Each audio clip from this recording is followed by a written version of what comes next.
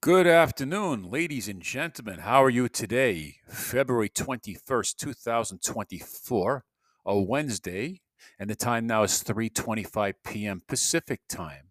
What's new with you guys? How have you been? I know it's been a minute or a week. I haven't been recording too much. I've been kind of busy. But before I forget, a big thank you to Spotify for podcasters. Great way to start your own podcast, or do it with a friend, or just listen to or watch many podcasts to choose from. Too many, and I'm kind of glad I got some free time, folks. I quit my job yesterday, so I got plenty of time to do a lot of stuff now, and I'm just catching up my sleep. Actually, that's one thing. It's 3 o'clock in the afternoon. I need my 3 o'clock nap. I think I was up like 6 o'clock in the morning. Anyway, folks, we're going to do another episode in the true crime series. I had been meaning to do this particular episode for a while, but I was on the fence as to whether to do it or not, out of respect for the victims' families, because I didn't want to reopen their wounds. But after thinking about this for a while, I realized that I'm not hurting them. I'm just helping the name of their loved one to live on, and to allow the victim's family sentiments to be heard. Because I think a lot of these families, they want a voice. A lot of these families started a movement or advocacy groups to fight gun. This case, it's the Parkland, Florida shooting. We covered this case already, and it's been about a little over a year since Nicholas Cruz was sentenced. I believe in November of 2023, he was sentenced to life imprisonment without parole. And I watched all the victim impact statements. There was a lot of them, and I didn't even document all of them. I had to go through YouTube to take notes on them. And like I said, it's been over a year. And if anybody is offended by this, I'll take it down. I really mean no disrespect for the families. I'm just helping their voice to let them know their loved one is not forgotten, and their statements were quite impactful. People felt their pain. So here's some of the notes of some of the family members. This gentleman, he is, because she'll always be his daughter, even though she's not, you know, on this earth right now. She's in spirit. Gina Montaldo, her brother Anthony Montaldo, and I hope I pronounce it correctly. Anthony Montaldo III said at the victim impact statement to Nicholas Cruz, "It's a great pain that only I feel. To go from being a younger brother to an only child in less than 6 hours is a dramatic change for everything." And I know that the father, Tony Montaldo, said a lot more than what I got quoted, but for some reason, the word "you murdering bastard" stuck with me, so I wrote that then. And she was right. Uh, you know, the convict is a murdering bastard. He did that out of the hatred of his heart. I think there's a term, mens rea, with intent. He did it with intent. Let's continue here. Stacy Lepel is a teacher. She got shot during the shooting, and she said, "You don't know me, but you tried to kill me. I will have a scar on my arm, and the memory of you pointing your gun at me ingrained in my brain forever." Like any other criminal victim, or like a rape victim, whatever it is, you perpetrate a crime on somebody, and they are going to replay it in their head over and over again. Who else? Do I have a comment? Do I have a quote for? All right, I know Debbie Hickson. I believe she's the wife of Chris Hickson, who was a Navy veteran, by the way. Had something to say, but I didn't find a comment. But I want her to be credited for having made her victim impact statement. Megan Petty, the sister of Alana Petty, who was 14, she said to the convict, "I was bullied in school. I've lost 15 family members and loved ones since I turned 9.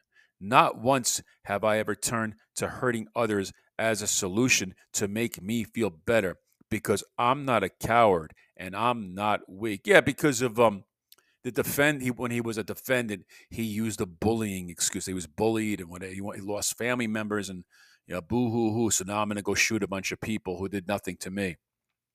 Uh, I think she further said, I hope that your name and existence are erased from society. Well, that's the whole point of prison. Um, like the victim of the father of a victim in the Idaho massacre case, the father of Goncalves. What was her? I'm sorry. The young lady. It'll come back to me. Her parents are very active. The father's name is Steve. He had said, when someone perpetrates a crime like this, they need to be removed from the planet. So yes, Nicholas Cruz is being erased from society. The parents of Ben Wickender, who was shot in the back, said to the convict, whatever pain you experience in prison will unfortunately be a fraction of what Ben endured. His father, Eric Wickender, said. I'm kind of going out of order here, but I'm trying to keep it moving, folks, because I want to, give these families a voice. David Rabinovitz, who was the grandfather of, I believe, Alyssa Alderhoff. I believe I have a name correct. Correct me if I'm wrong. But he said to the convict, I hope that they burn your ashes and throw them in the garbage. You know why? Because garbage to garbage. What else you got here? Patricia Oliver, Joaquin Oliver, he had his family there every day. He had his parents, he had his sister, he had his girlfriend. Joaquin was 17, and he sounded like one hell of a guy. I mean, he sounded like he was a real likable guy, very popular. And Patricia Oliver said the defense for Nicholas Cruz exhibited shameful, despicable behavior and pointed to every attorney and said, I am broken.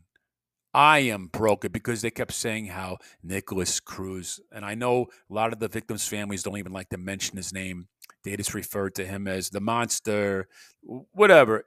I understand that too, but they kept saying using the broken defense, that he's broken, that he's born with fetal alcohol syndrome, and it would have came down to his hate. That's what it came down to. He didn't feel like he fit in.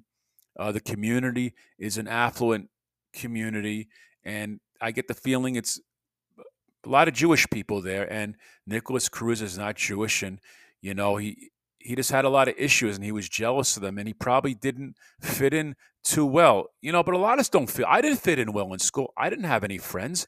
And he just took that hate and he decided to go shoot everybody. So, that's anyway. There was a big controversy at the end of the trial because the defense did not like, I guess, the families going up and pointing to the attorneys and, but whatever, the attorneys, defense attorneys exhibited a lot of inappropriate behavior. Like they were joking around and laughing with the defendant like they were peers. And he's not someone you should be joking around and being friends. I mean, he has a right to be defended. He's presumed innocent until guilty. He has a right to a fair trial, but he's not your buddy and is in poor taste to sit. And I think one of the attorneys actually flipped the bird at the court, and the defendant, and this is not playtime. This is a murder. 17 people lost their life. So that was the controversy at the end. Teresa Rabinovitz, who was the grandmother of Alyssa Alderhoff, said, burn in hell. And I didn't get, there was more people like Fred Guttenberg. I believe his daughter is Jamie Gutberg. He had a decent amount to say too. Linda Beagle, the mother of Scott Beagle, and her husband. I know he's an attorney. I'm sorry, I forgot his name, but he's an attorney, I believe, from New York. He was very well spoken too. So that's about it. I just wanted to, to give a voice to the victims and give a voice to the families and commend them on their bravery to continue and to try to make some sense of this tragedy, lobby for gun control, lobby for tighter security and safety in schools, and make this world a better place so nobody ever has to go through what many families have gone through from unnecessary mass shootings.